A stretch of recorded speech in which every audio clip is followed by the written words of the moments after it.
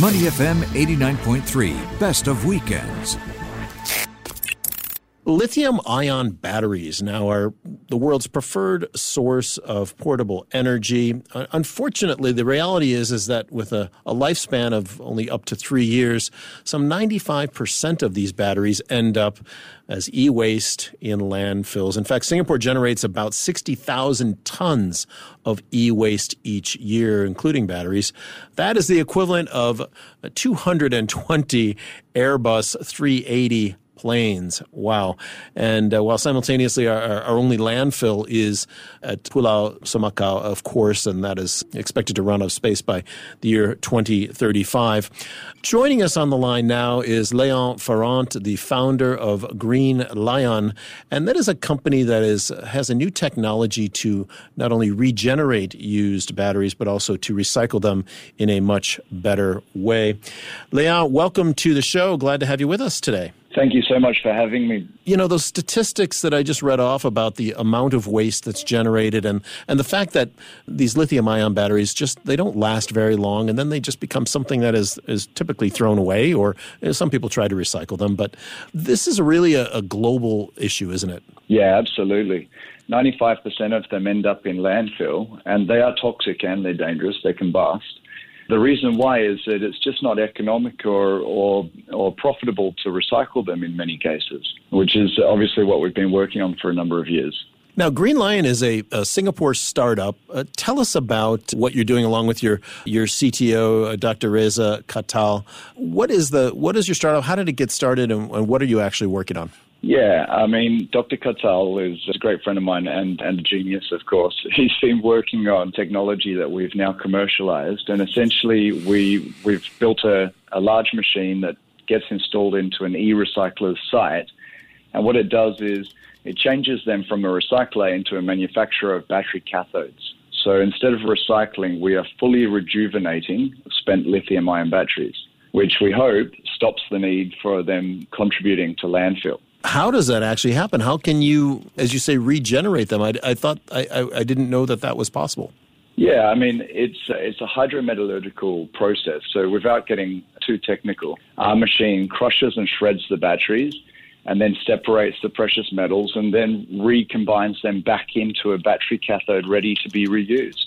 Does this work on any kind of lithium-ion battery? Are there any restrictions to which types of batteries can be recycled like this? Yeah, that's another great point, Glenn, because our technology currently is the only one in the world that takes in all lithium-ion batteries.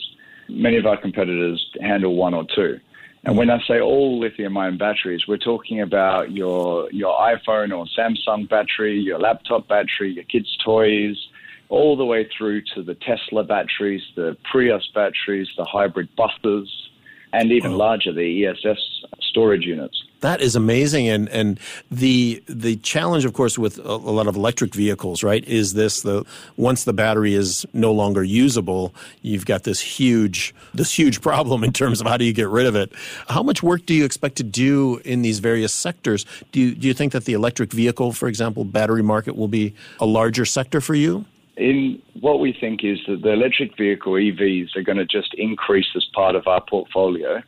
We think by 2030, it's expected that in many jurisdictions, 1 in 3 vehicles will be electric vehicles, which means that the volume of electric vehicle batteries we'll be processing will only increase every year. The other thing contributing is the ERP legislation, so the end-of-life producer responsibility, which Singapore's implementing next year, July 2021, which makes every manufacturer of electronic goods responsible for the safe recycling of the batteries. So it does change the game, and it makes us a lot more necessary. Yeah, I was going to say, so then would the manufacturers contact you directly to get you into their end-of-life supply chain, as it were? Absolutely, and they have been already. The only problem with that is that we are not a full-cycle recycling company. We partner with people like TES in Singapore, TES, and we supply our machinery and support their transformation from a recycler to a manufacturer of cathodes. So we give them our machinery. Our machinery 4x's the profitability of the processing of batteries. It's faster than anything on the market, and we create 99.9% pure outcomes with no toxic discharge. So it's how we work together. Wow. Talking with Léon Ferrand, the founder of Green Li-ion, working with lithium-ion batteries to either reconstitute them or to recycle them. And Léon, let's talk about the actual process, because we think of that sort of recycling as potentially quite a dirty business, right? And there are different kinds of heavy metals in there. And in your process, is there a danger of contamination, pollution in different ways working with these lithium-ion batteries? Yeah, it was our first concern, and fundamentally we're trying to help the planet become greener. So Dr. Reza Katal, our CTO, he's been working on this, specifically making sure that our machine and our technology is a closed-loop process. So what that allows us to do is retain all of the precious metals in the system and push them through into new cycles. The only discharge that we have is a treated water discharge, which is tested and acceptable to go into the environment here in Singapore with a little bit of salt, but no metals or acids. So really, what we try and do is we keep all the things precious and that we can commercialize in the process until we've turned it into something more valuable. Everything else is treated and discharged. Oh, fantastic. And right now, I mentioned earlier, there's some 60,000 tons of e-waste each year in Singapore.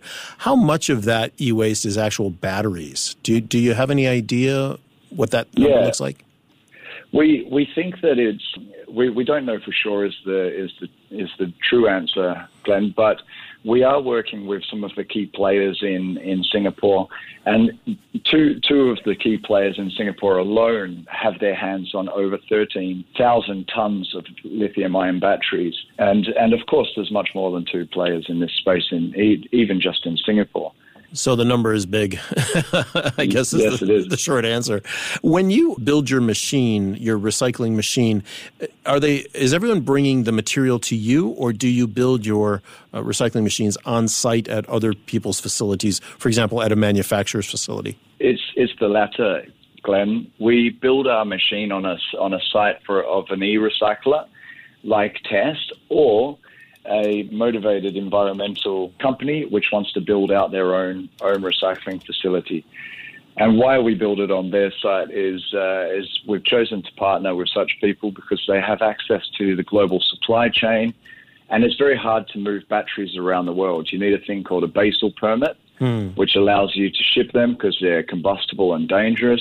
And our clients have those, and so it allows them access to larger volumes, not just in Singapore, but in the surrounding countries. At what point do you think we, as a society, maybe not just necessarily Singapore, but globally, at what point could we get to a 100% or 80% recyclability on things like batteries and to really do some good in cleaning up the environment? Yeah, I think it's not something that needs a long lead time. We just have to have committed individuals and governments to saying that we no longer accept any batteries going into landfill. So there's stage one, and I think that can be done straight away. It just takes everybody to sort of unite on the topic. The second one is about urban mining and going into those landfills and taking out these toxic batteries, and then trying to process them again, which is a much bigger job, and that'll take some time. But I think that's stage two. Yeah. What's the next step for Green Li-ion? You know, you're a startup here in Singapore. Where do you go next? Is it outside the region, outside the country? Where's next for you guys, and what will you do? After calling Singapore home for myself personally for the last 10, 11 years, we must make Singapore the first to have access to this technology, and Singapore will always be our hub. For next stages for us is we're currently in a fundraising round, so we're doing our seed fundraising. We're 75% subscribed at a $2 million USD round, so we're just closing that out. Beyond that, we're going to build and deploy our first machines in Singapore with our current client. And then the next frontier is to move with them into their global locations. So the EU and North Americas are a very big jurisdiction because they're very evolved in their attitude towards the rejuvenation or the recycling of batteries. And frankly, technology that exists, it's inferior at the moment. So we hope that we'll get traction by moving out to those locations with our clients. Leon, we're looking forward to seeing how your story progresses and, of course, hopefully the good that your product does. Leon Ferrand, the founder of Singapore green tech startup Green Li-ion. Thanks for being with us on Money FM. Thank you so much, Glenn. It's been a pleasure. To listen to more great interviews, download our podcasts at moneyfm893.sg or download the SPH radio app available on Google Play or the App Store.